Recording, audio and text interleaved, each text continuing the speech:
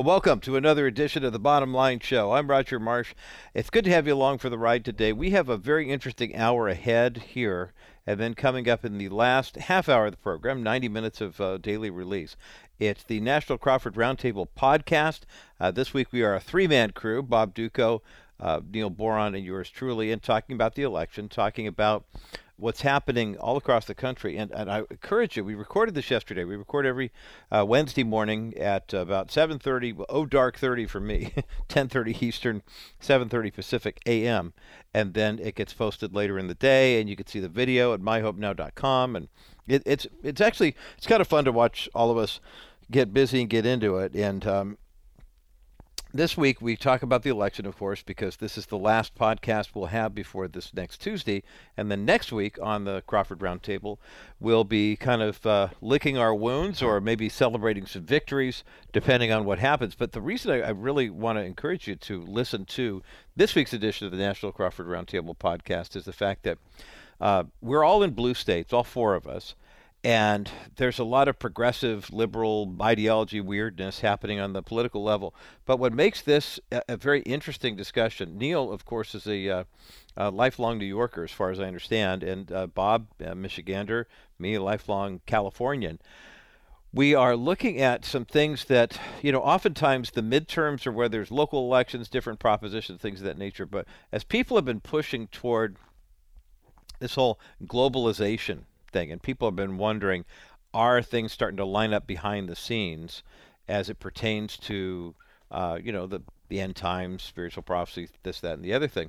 This year's election kind of caught us all looking at the propositions, the different candidates, and realizing that we really are being kind of separated into one of two camps.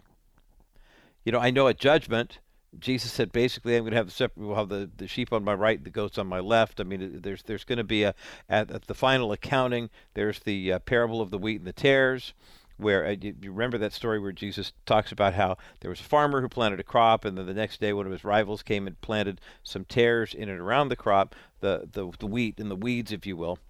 And once the workers discover that this has taken place, they want to go out and they want to weed the field and get rid of the bad crop for the good crop. And again, the tares themselves aren't necessarily bad. It's just they're going to choke out the actual crop. And so what Jesus says in the parables, the farmer says, no, we're going to let everything grow. And then when it's harvest time, we're going to harvest all of it, and then we're going to separate. And so I think many of us have taken comfort in the fact that when it comes to the world that we're living in, the world that we're inhabiting, even though there's evil in the world, even though there are plenty of good people who I believe are good, godly people who have been baptized in the Holy Spirit and are literally walking among those in society as a way to be a means of grace.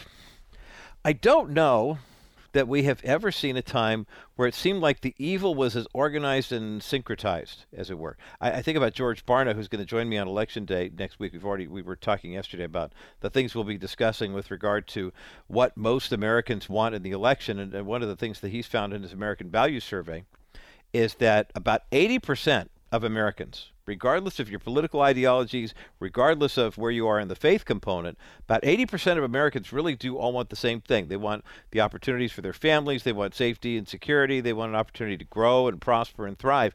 And it's amazing how all these years of secularism and wokeism and things of that nature really have not diminished the spirit of what people really hope for in this country. Now, obviously, not everyone's had the same opportunity in this country, but we still have the same hopes and dreams. And I think that reflects our Creator so perfectly. God made us in His image. Male and female, He created us. Those are the two options, right? And so when you think about what the things that we want to have, people want to be in homes that are loving and stable, and the idea that you grow up in a home is not just kind of an American construct or a Western construct, it's a biblical construct. It's as if God is saying, look, one day you will all be home with me in heaven. And, we're coming up on the holidays with Thanksgiving and Christmas, where many people will be going over the river and through the woods, as the old song used to say, to someone's familial home where they'll engage in a holiday. I know this will be the first year for our family that we've got kids in the immediate family some in Dallas area, some in Houston area, that will be making the trek to California. It's been to the past. Oh, you're in this. You're in Corona. We're in Mission Viejo. Whatever. We've got to make the jaunt that way. But now it's going to be a concentrated effort to get them to be here or us to be there, so we can celebrate as a family. And that it'll be much more meaningful, much more special. All of a sudden, nobody gets to sit around and go, "We're going to argue over Christmas Eve and Christmas Day, whatever." It's like, hey, if you're in town on the 28th, come on over. We'll have Christmas that day.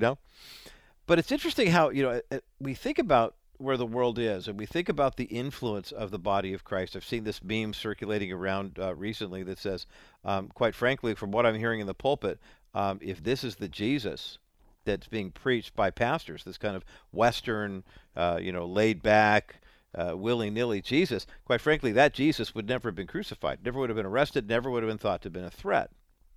So we have both of these ideas being held in our minds, side by side. The one idea that says we have a biblical worldview that says home and family are important, that God's our Heavenly Father, that we are His adopted children, and that the family should be protected, that sanctity of human life should be protected, all these things that we fight for politically.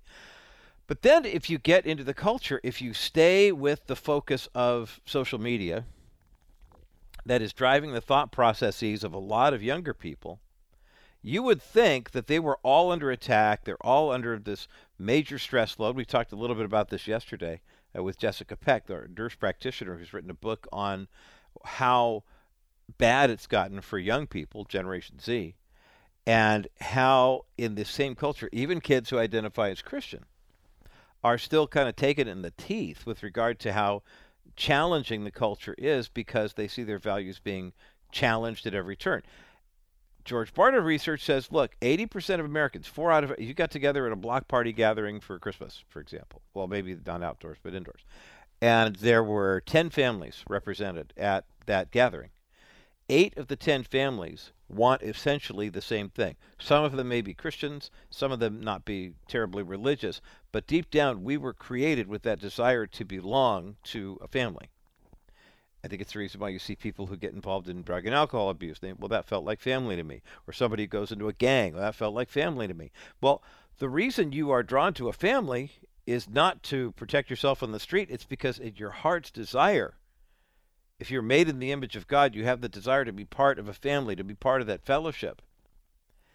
And the more we let the media dictate how we're going to take the information we get and then process it, the more you're going to see that evil will abound. It doesn't take a lot of people.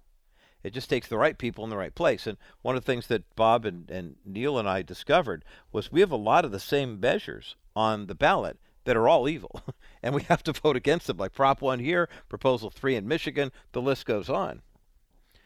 So as you listen to the National Crawford Roundtable podcast, the half-hour terrestrial version, that is the last half hour of the Thursday edition of the Bottom Line Show, know that there is a full-hour broadcast available at crawfordmediagroup.net. You can watch the full video of each of us with our GoPros, and Josh Myers, our engineer, mixes all that together.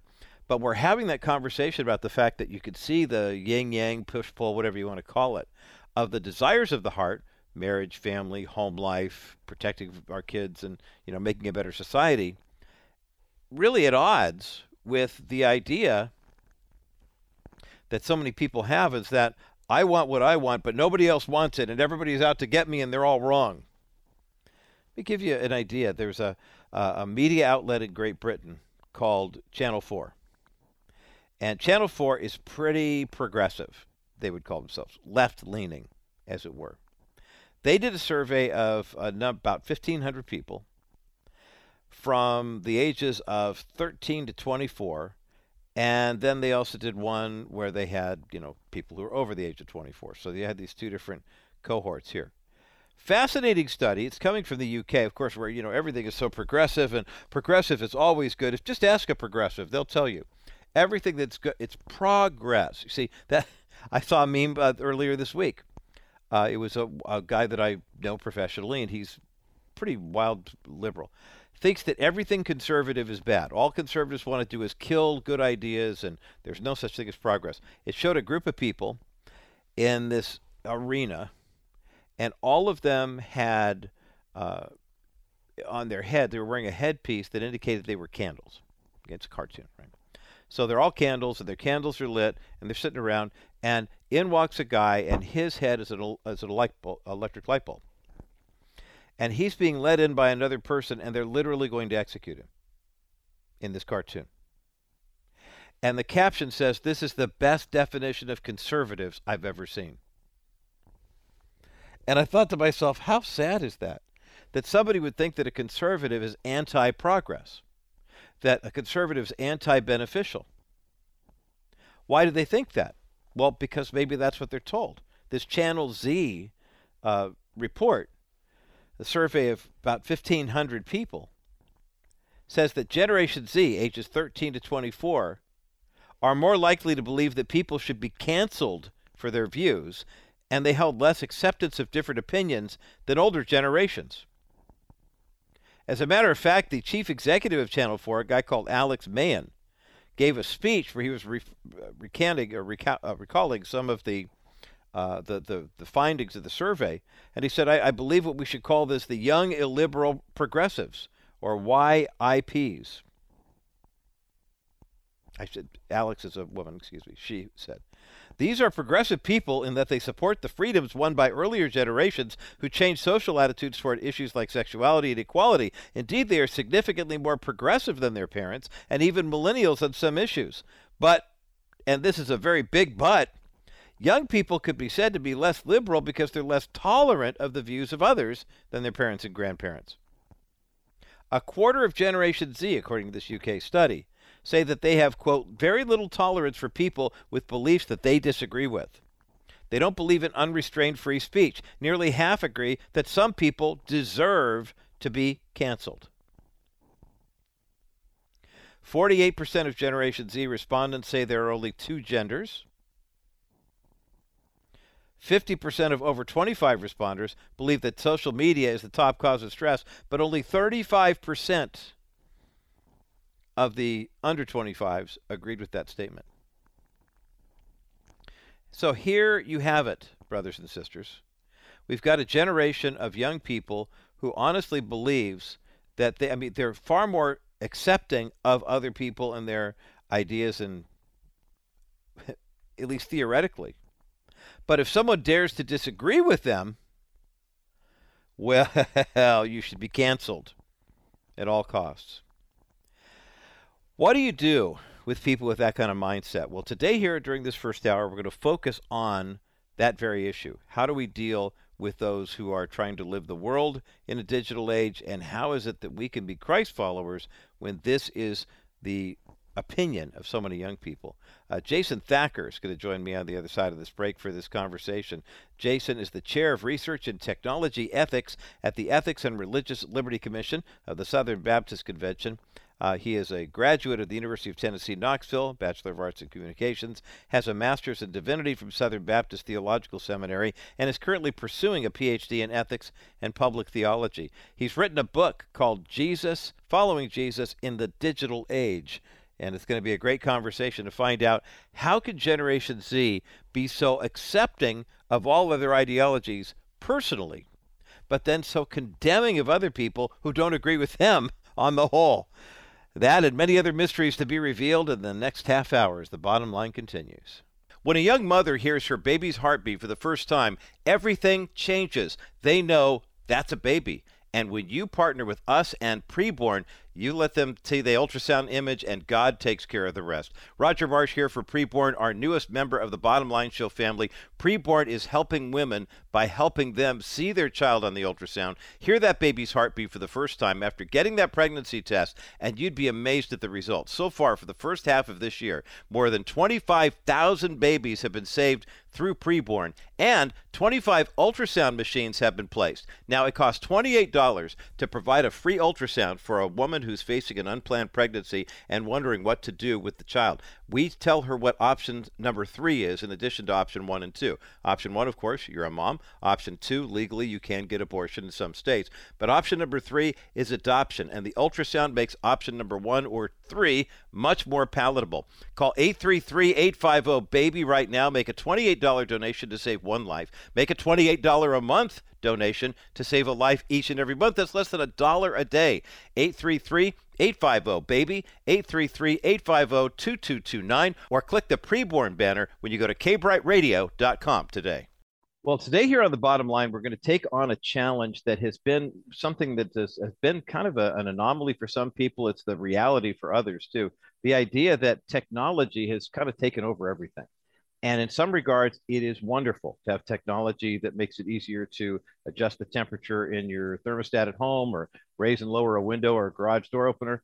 At the same time, though, we saw during the pandemic that sometimes technological issues kind of became a replacement for other things that I think God wants us to, have in-person conversations about. So how do we follow Jesus in the digital age? Well, today here on the bottom line, I'm joined by Jason Thacker, who serves as the chair of research and technology ethics at the Ethics and Religious Liberty Commission of the Southern Baptist Convention. He's the author of a brand new book called Following Jesus in the Digital Age, which we have a link for the book up at thebottomlineshow.com. Jason Thacker, welcome to the Bottom Line Show.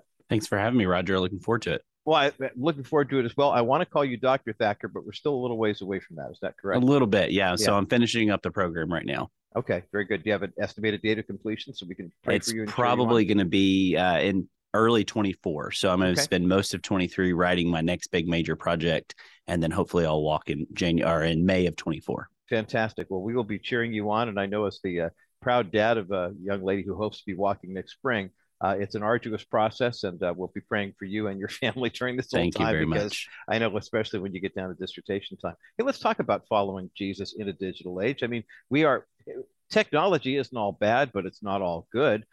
Talk about where you began in terms of saying, how do we, where do we start with this? Because for some of your readers, I'm sure technology has been the norm ever since they came out of the womb. And for others like me, I'm not a digital native, so I've had to learn a lot of stuff. And I kind of sometimes feel like I'm on the short end of the equation here.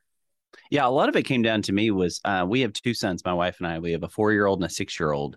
And a few years ago, I was sitting in the living room and I was playing with my son. I had started to be a little convicted about my use of my phone around my family. And so I tried to put it in the other room. And one of the things that happened, just kind of striking, and I don't know if my son did it on purpose or not, but he went into the other room while we were playing, grabbed my phone and brought it to me and said, "Daddy, you need this."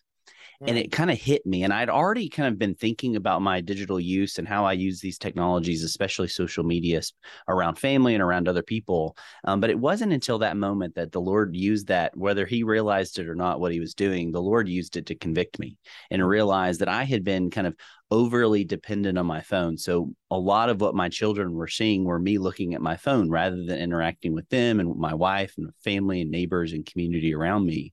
And so that's where it kind of hit me. And it wasn't just that I need to use these devices better.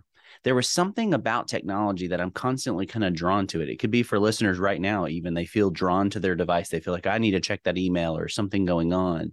And I was saying, what's going on here? Is technology a good thing that we use in bad ways? Or is it really a bad thing that we can redeem and use in some good ways? Or is it something wholly different? And that's really where I came down to. And what I focused the book on is the concept that technology is much more than just a tool. It's actually something that's deeply forming us and shaping us, and albeit even discipling us in many ways. And it's time, I think, Christians take that seriously to say, what is the formative nature of technology and how is it forming us? Is it making us more like the world, as we read about in Romans 12:2? Or is it making us more like Christ and being transformed and sanctified in the image of Christ? And that's really what I try to focus the book on, is the nature of technology, how it's forming and shaping us, and in what ways particular is it shaping us. And that's all through the lens of wisdom and how we can hopefully follow Jesus better in the digital age.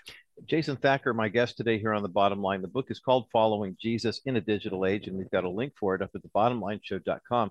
It's a fascinating concept, Jason, that the idea that this isn't affecting some people and not affecting others. It's affecting all of us because of the proliferation of the mobile devices. I know one of the major ministries that runs their ministry programs here on Bottom Line Show stations is through the Bible. And my friend Greg Harris, who's the president and CEO there, says, hey, look, I mean, people think of through the Bible as J. Vernon McGee on reel-to-reel tapes, maybe analog cassettes, but they don't realize how digitized we've become because we know that 83% of the world's population has a smartphone. I'm holding up Yeah. mine right here. This is my stopwatch. My wife also has a nickname for my phone. She calls it my mistress. Which hurts. It stings, but she's right in the same way that your son kind of came to you innocently and said, "Daddy, we can't be us together unless you're holding on to that." Let's talk about that discipleship. I mean, how do you begin to recognize how you're formed? I mean, is there were you looking for a way to we can kind of have a checklist of 4 or 5 things, or Hmm. is it more on the macro level where we look at how society has been reshaped, especially in the church? I think a lot of it comes down to a macro. I think it's natural and normal for us to look at technology and see if we see it simply as a tool, then maybe I can have a checklist. Maybe here are 4 or 5 steps that we can take to kind of right our relationship with technology. And I think those can be good things, but they kind of miss the underlying problem. They're merely the symptoms of this larger problem that we're dealing with technology. And that's what I try to uncover in the book is what's actually going on here. It always comes back to Romans 12:2 that I mentioned earlier. Are we being conformed to this world, or Yep. having our minds transformed by the renewal through the power of the Spirit? And that's what Paul's talking. He's assuming you are being conformed to this world.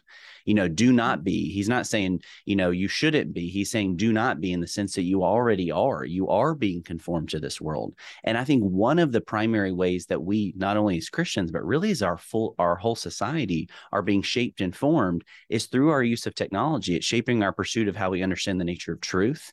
We live in a really interesting time where it's about my truth, my reality, my body, my choice. It's all about me, me, me. And social media kind of feeds that. It's not that it created it per se, but it's actually kind of feeding it, where we think the whole world revolves around us and what we Right. want and our truth. Mm-hmm. We see that in terms of responsibility about how we use these tools. We tend to blame the technology companies fully for it, or we blame the government for not doing more. And while we need to have those conversations, and we should, we also have to look at the ways we're using these technologies. We are moral agents. We are God's image bearers. We are responsible for the ways we use them. And it also is changing our understanding of community.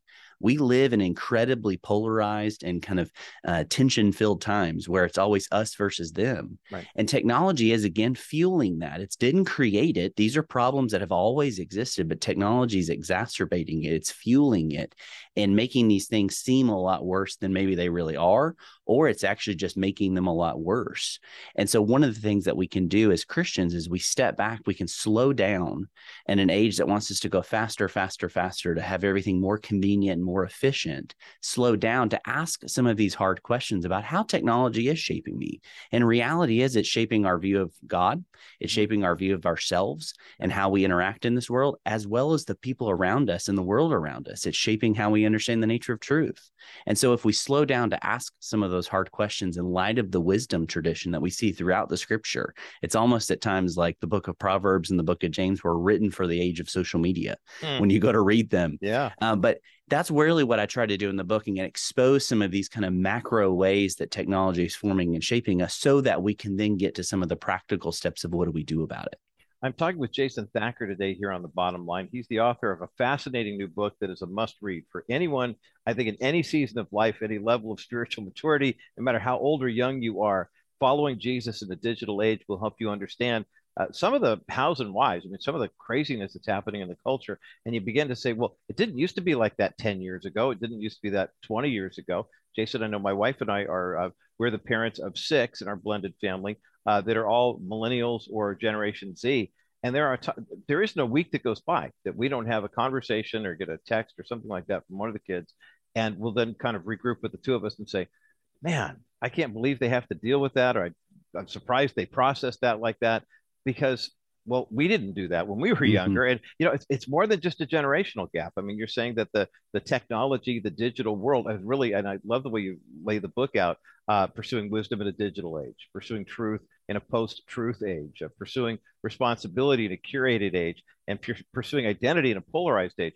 Those are great topics, and we're coming up on a break. So rather than say, hey, can you take us through those in the next Mm-hmm. 35 seconds? Why don't we take a breather here? And when we come back, we'll take a look at a couple of these and see how we can begin to reformulate our thinking to understand what has been happening to us, how we're being discipled, and then how we can use this technology for good, knowing that we're being basically transformed by the world. Not that we want to, but that's what happens when you're in the world and not of it.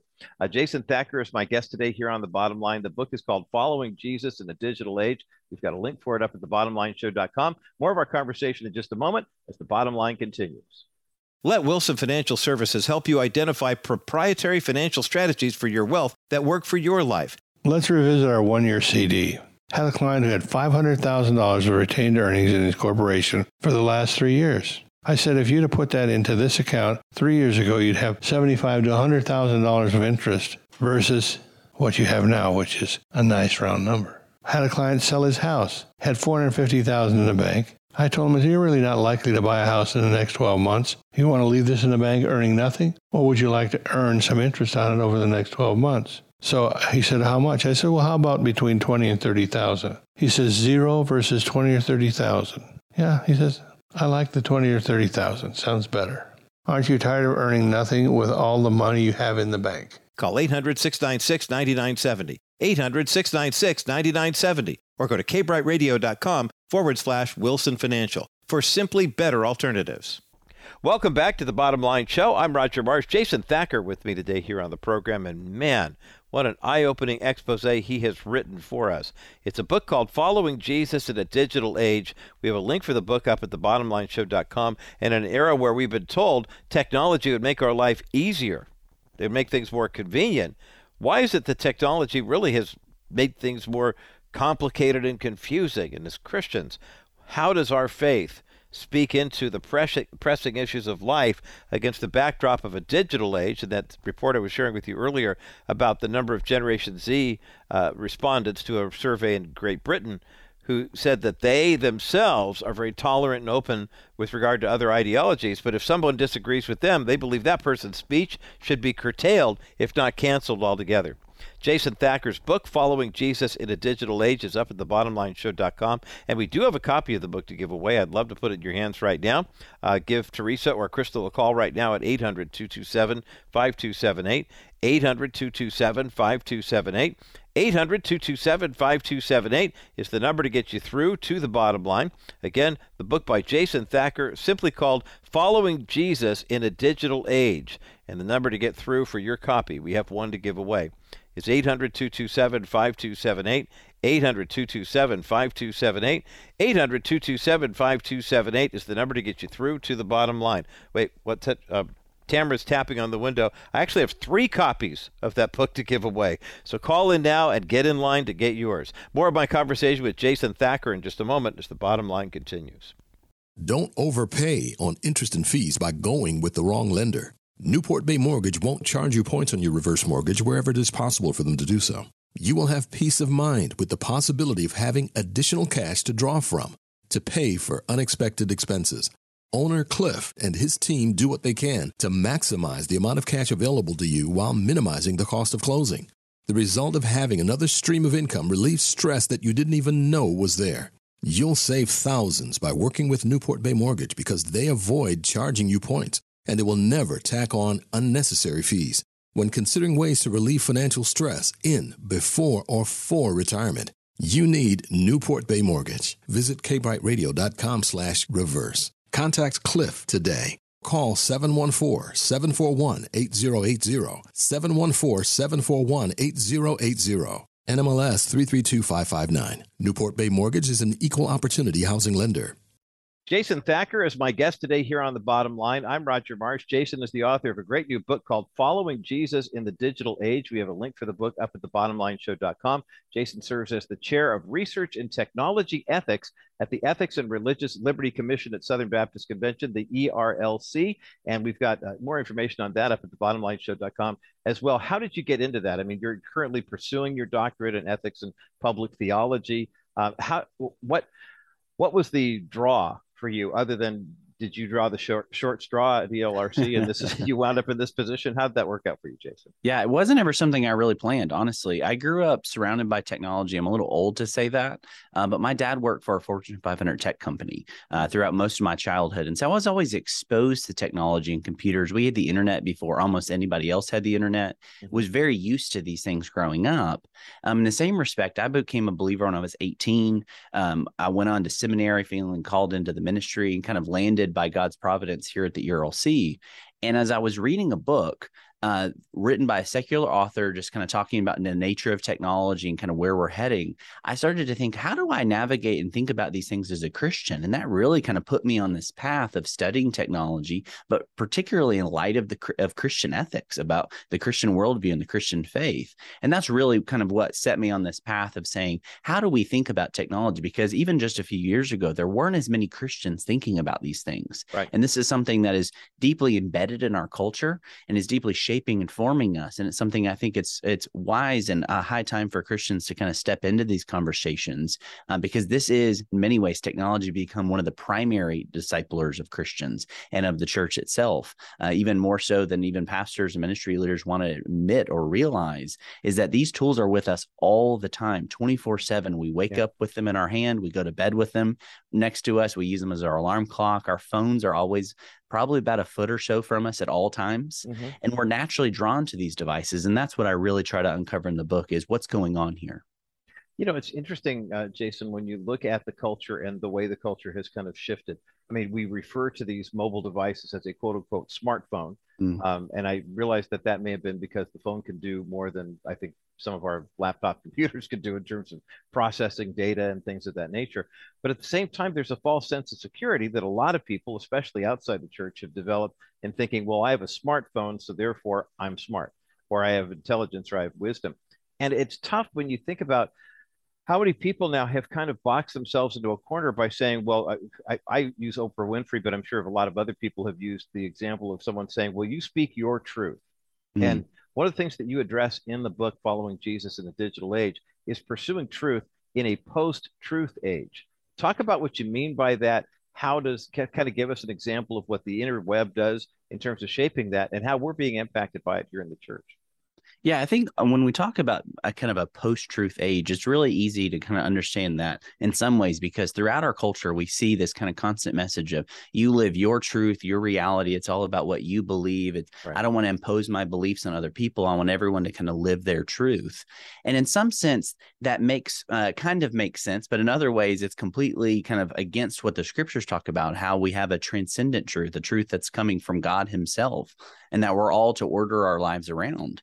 But in terms of technology, it's really interesting because we are inundated or kind of overwhelmed with information, whether it's on social media feeds, email newsletters, all sorts of things. We have breaking news alerts all the time. We are just kind of overwhelmed with the sheer amount of information. And as you kind of alluded to earlier, just because you have a lot of information doesn't make you wise. And I think most of us understand that. Just having knowledge is not just having knowledge, it's putting that knowledge into action and actually living out those things.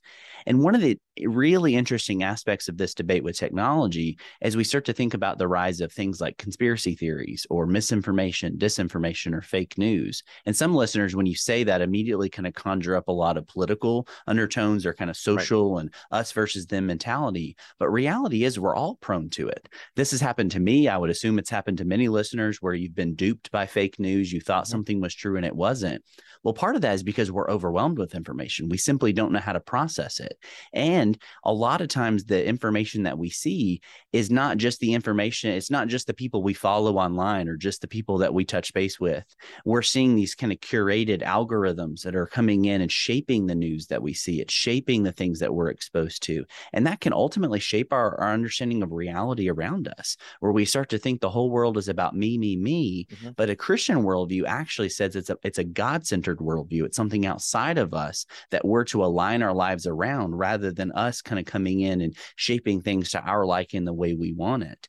And so this happens on the left, this happens on the right, this happens to all of us because of the society in which we live, because of what technology is. It's shaping and it's forming us in very particular ways, and sometimes very subtly, where we don't even realize what's going on, where we just see something online and we assume it to be true as long as it kind of fits with our agenda or fits with some social beliefs. So that doesn't mean that we sacrifice truth, but it does mean that we do the hard work to make sure the things that we share online are true, that we actually read the articles that we engage with instead of just sharing things because it has the right headline example. So that idea of slowing down can cause us to think wiser, to think biblically about how do we navigate a lot of the challenges before us, because truth matters. We follow the way, the truth, and the life and the person and work of Jesus Christ. And truth matters. So we have to reorient our lives around that to make this less me-centered and make it more God-focused and God-centered. Boy, that's powerful insight from Jason Thacker today here on The Bottom Line. He's the author of the book, Following Jesus in a Digital Age, and we have a link for that book up at thebottomlineshow.com. You mentioned the whole thing about, me, and the I-centered, and I was reading a really interesting thread earlier today on YouTube, of all places, about a guy who's an independent artist who made a name for himself by literally borrowing and buying the rights to a song that someone else made famous, and then he did his own version of it as an homage to this guy, and wound up getting 16 million views and a record deal and all sorts of stuff like that. Oh, wow. But it's that whole user-generated content has become the way in entertainment, and unfortunately, it seems to become the way in morals and ethics, wisdom and truth too, to a lot of people. So we who follow the way, the truth, and the life have to be mindful that that's out there. It doesn't mean that we, have to just cater to it, but we will stand firm against a crumbling culture. How do we pursue responsibility in what you call a curated age? I mean, what do you mean by curated, and how is that impacting us too? I'm sure that's a term that some of our listeners might not be familiar with in terms of the way you're applying it here. Yeah, I think often when we think of social media, for example, we look at our feeds, whether it's on Twitter, Instagram, Facebook, or what have you. We often think that the things that we see, the news updates or the articles or what have you, or the things that our friends share, are just what people are sharing and the people we follow. But most of us have had an experience of going, I don't think I follow that group, or I don't think I follow that organization, or how did I see this article? I'm not really sure why I saw that. Well, behind the scenes, it's not just a listing of things as they happen. They're actually being curated, or they're being personalized for you. Everything about this idea of an algorithm or smartphones or AI or artificial intelligence, especially in terms of communication and information, is that these things are kind of formulated for you, meaning that your Facebook feed may look very different from my Facebook feed, even if we follow the same people and have very similar interests. We're in different age brackets, or we have different interests, or we're in different places. So you have this kind of curation or this personalization that happens to the information we receive. And in some sense, that can be good. It can expose us to good things. It can expose us to new things that we haven't been aware of before, but it also can kind of put us in these boxes and kind of push us down these rabbit holes in many ways, where we only see things that we agree with. We don't see other kind of perspectives. We don't realize that there's actually more going on. Unless we think that the things that we see online are just all true, it can be a kind of a weirdly written headline. It can to draw us in, or a picture that seems really bombastic and kind of over the top. It can be clickbait. It can be information that's intentionally misleading and kind of covering over the truth. Right. And so you can start to see how all of these issues kind of flow together, and the speed at which we intake information online causes us to kind of lower our defenses and to start kind of trust other people, or say, you know what, I don't trust this organization or this news outlet, but my friend over here, that's a really interesting theory about what's going on. And so in many ways, we have to be, instead of just saying, well, this is the technology company's fault, they're doing this, or our government needs to come in and do more work here. And all of those things are true in many ways. And we need to have those debates and those discussions. We also have to take responsibility. Yeah. We have to realize that we do make decisions. We're not powerless pawns in this kind of scheme of technology. While technology is forming us and shaping us in particular ways, we also have agency. We have responsibility. The things we follow, the things we do, to slow down, to ask questions, to seek wisdom, not to share things if we haven't read them before, or not to and I have a friend that says it pretty bluntly. He says, the internet doesn't deserve your opinion on everything. We live in this idea in this age that we have to comment on everything that's happening as if we're experts or we know what's going on. And that's part of that idea of taking responsibility, is to say, look, there's a whole world out here of this curated content, personalized, all about me, and kind of my post, my environment, my timeline, etc. And to slow down, to ask some of those hard questions and understand what technology is doing, so that we might pursue wisdom as we seek to follow Jesus. Boy, that's great insight, and a great way for us to wrap up our conversation. Jason Thacker with me today here on The Bottom Line. Following Jesus in a Digital Age is the book. We've got a link for it up at thebottomlineshow.com. Jason, 60 seconds left in our time together. How do you recommend we as Christians move forward in this digital age now that we are, the ultimate goal here is we're following the Lord and we're going into all the world and preaching the gospel. How do we use the technology for the betterment of the Great Commission rather than to the detriment of the church? Yeah, I think two things I would say. One is slowing down. We've talked a lot about that, but technology wants us to go faster, faster, faster. And wisdom actually is kind of a slow burn. It takes a long time, and the bad habits we formed weren't formed overnight, and the good habits that we should be forming won't be formed overnight either. So slowing down, asking some of those hard questions is kind of the big first step. And also not to grow fearful or I kind of feel like we're kind of moving into some dystopian future. The end of the story is already written as Christians. Right. We already know that Jesus is reigning. He's sitting on the throne. Nothing is going to change that. So our hope is placed in him, not in kind of the temporal battles of the day or questions.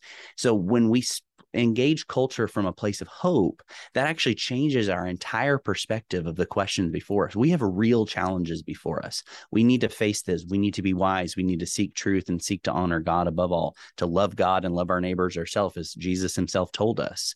But we do that from a place of hope, not a place of fear, not a place of anxiety and being overwhelmed about the challenges before us, but locked in and knowing that Jesus is Lord. He's sitting on the throne. Nothing is going to change that. And so from that place of hope, we can engage a lot of the challenging issues of our day, especially in relation to technology. I love that. I love that. Jason Thacker, the Chair of Research and Technology Ethics at the Ethics and Religious Liberty Commission at Southern Baptist Convention, author of the brand new book called Following Jesus in the Digital Age, which we have up at thebottomlineshow.com. Jason, great to get to meet you. Congratulations on the book and best of success in your studies. And we'll hopefully be reading your dissertation here on the Bottom Line Show in another year or so. But thanks for being with us today here on the program.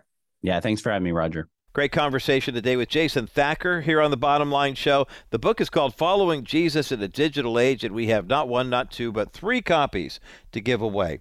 800-227-5278, 800-227-5278, 800-227-5278, the number to get you through to the bottom line. This is an excellent book, especially if you are what we would call a digital, non-digital native. There are people who are, if you're younger, you grew up with the internet always in your home, and yet if you did not, and you kind of had to learn this as a second language, then how do you pursue wisdom in a digital age? How do you pursue truth in a post-truth age? How do you pursue responsibility in a curated age and pursue identity in a polarized age? Those are issues that are asked and addressed by Jason Thacker in his brand new book called Following Jesus in a Digital Age. We have a copy up at thebottomlineshow.com, and we have 3 copies to give away right now.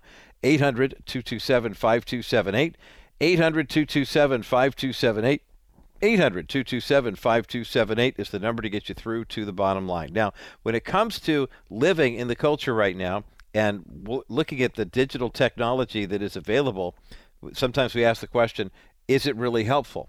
On the other side of this break, I want to share yet another story of the historical accuracy of the Old Testament being solved with new data techniques. That's right, new technology, digital age, and we're going to prove the Old Testament to be true yet again. That's coming up next as the Bottom Line continues. Welcome back to the Bottom Line Show. I'm Roger Marsh. My thanks again to Jason Thacker, soon to be Dr. Jason Thacker, for having a conversation with us about following Jesus in a digital age. We've got 3 copies of his book to give away. I'd love to give one to you.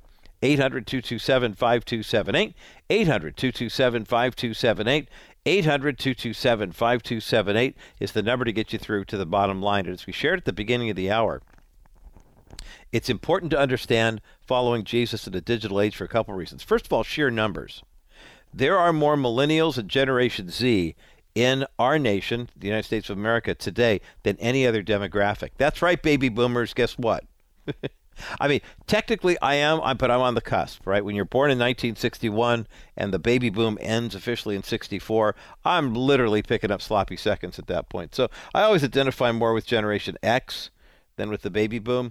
But one of the reasons the baby boomers have always kind of had this attitude of entitlement is, quite frankly, what had nothing to do with you. I'm sorry to break it to you. It had nothing to do with you. It had everything to do with the fact there are so many baby boomers in the culture. And as baby boomers are retiring, and in some cases, hopefully as Christians moving on to heaven, as they're just leaving the earth, there are more millennials and Generation Z now than ever before. And quite frankly, I say this with no disrespect intended to my millennial producer or my millennial engineer here or my Gen X marketing director here at the Bottom Line Show. The reality is millennials and Generation Z typically have been isolated more from pain and tough circumstances, and they've been led to believe, based on the internet, that there is more pain and suffering in the world than they can actually bear. Now, I have to admit, I loved being a high school student, even a college student, and the only media exposure I had was me turning on the radio, listening to a station like K-Bride. As a matter of fact, I grew up in Southern California. That's our flagship affiliate for those on the network. I grew up in Southern California, and KBRT AM 740 was one of my go-tos. I mean, along with KYMS 106.3 with music and the secular stations too, and sports and whatever. But you could pretty much program yourself to have one media input at a time. I can remember spending hours in my bedroom at home, sitting at my desk doing homework for high school or college with a turntable, classical music on, and that was it. You didn't have all these distractions telling you how bad the world was. You got just enough headline, just enough news to know what was going on. So, I mean, I get it right now why Generation Z is less than optimistic, but it's interesting to me that they have more information. They should know better in terms of being educated, and yet the wisdom just isn't there, because when someone brings an opposing view, the default position of study after study says that Generation Z says, well, you need to be quiet, you need to be canceled, you need to shut up. And that being the case, well, then you get back to Jason Thacker's book about following Jesus in a digital age, and you ask the question, how do I pursue wisdom when there's so much in the internet right now and on the internet that isn't true? Either it's malicious or it's just irresponsible. How do you pursue truth in a post-truth age? Boy, that's a great question. And that's not just for millennials or Gen Z. That's for every generation walking the earth right now. We live in a post-truth age, and you can tell it's a post-truth age based on the number of people who say, well, this is my truth. And you have to understand my truth or you should be canceled. Instead of saying there is the truth, you see the despair. It's not so much an arrogance as an ignorance. They really have given up on the fact that the concept of actual absolute truth. How do you pursue responsibility in a curated age? Curated simply just meaning, hey, I'm taking all the bits and pieces of life that I want, that I think are good, and that's my worldview. I'm going to take all the news reports that give me the information I want, and that's my webpage. That's my visual. That's where I get my news of the world. Don't come at me with this truth of God stuff. And then how do you pursue identity in an age that is so polarizing? Oh, you're one of them. Well, we don't have any time for you.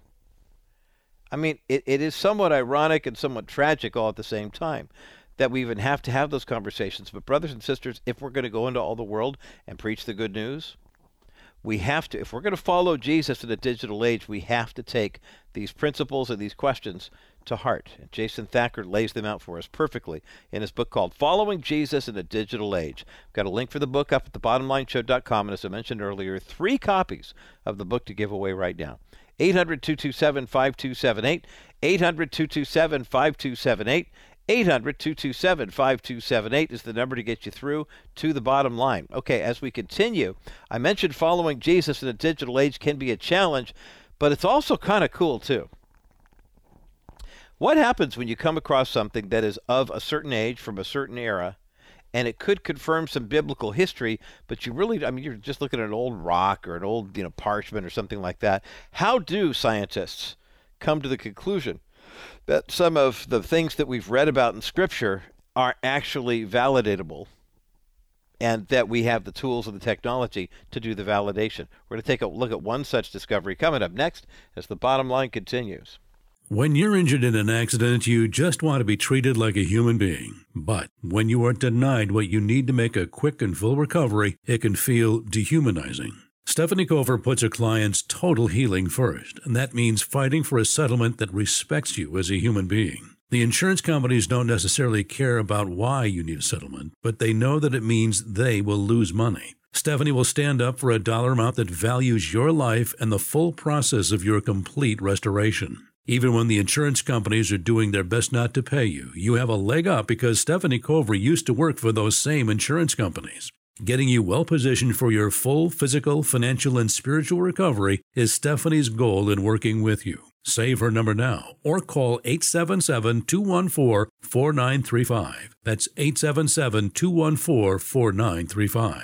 Then fill out a contact form at kbrightradio.com/Cover-Law. Stephanie Cover, she knows the other side. Welcome back to the Bottom Line Show. I'm Roger Marsh, still taking your calls at 800-227-5278. Teresa and Crystal on the phones today. Jason Thacker's book, Following Jesus in a Digital Age, is up at thebottomlineshow.com. Hey, by the way, when you go to thebottomlineshow.com as well, make sure you click on the banner for Preborn. We've had tremendous success over the past month making you aware of what the Ministry of Preborn actually does, which is basically it's all about ultrasound. Show a woman who is expecting a child. We'll give her a free pregnancy test. Planned Parenthood charges you for that. Ask for an ultrasound where she can see the ultrasound images and listen to the baby's heartbeat. No abortion clinic in America will do that for you. I know that's a gross generalization, and there may be one or two that actually do, but by and large, abortion industries don't want you to see the child in the womb. Why? Because you'll say, that's a baby. Not, that's a clump of cells, or those are my political rights, or that's reproductive justice in there. That is your son or grandson, or well, if you're the grandparents watching, or your daughter or granddaughter, or twins. I mean, you never can tell until you see the ultrasound. 83% of the women who go to a preborn clinic and see the ultrasound and hear the heartbeat decide this child is going to be raised in my family, or I'm going to take this child to term and then release the kid for an adoption. There are thousands of families nationwide looking to be adoptive parents. It only takes a $28 donation. I saw there's a leading Christian organization right now that says, we're trying to do ultrasound research. Give a gift of $60 for one ultrasound. I'm like, what, $60? It's $28 with preborn. It's $140 for 5. It's $280 for 10. It's $2,800 for 100.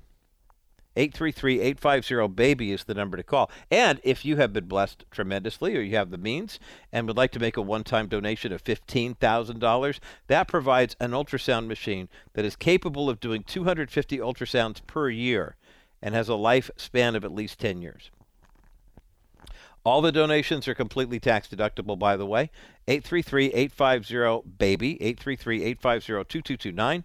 Or go to kbrightradio.com, or as I mentioned, go to thebottomlineshow.com. Click on the banner for Preborn, and you can make a donation there. And if you use a credit card that you regularly use online, and you can take advantage of autofill, you can fill that thing out in 28 seconds or less. Okay, new technology, your gift, just saved a baby's life.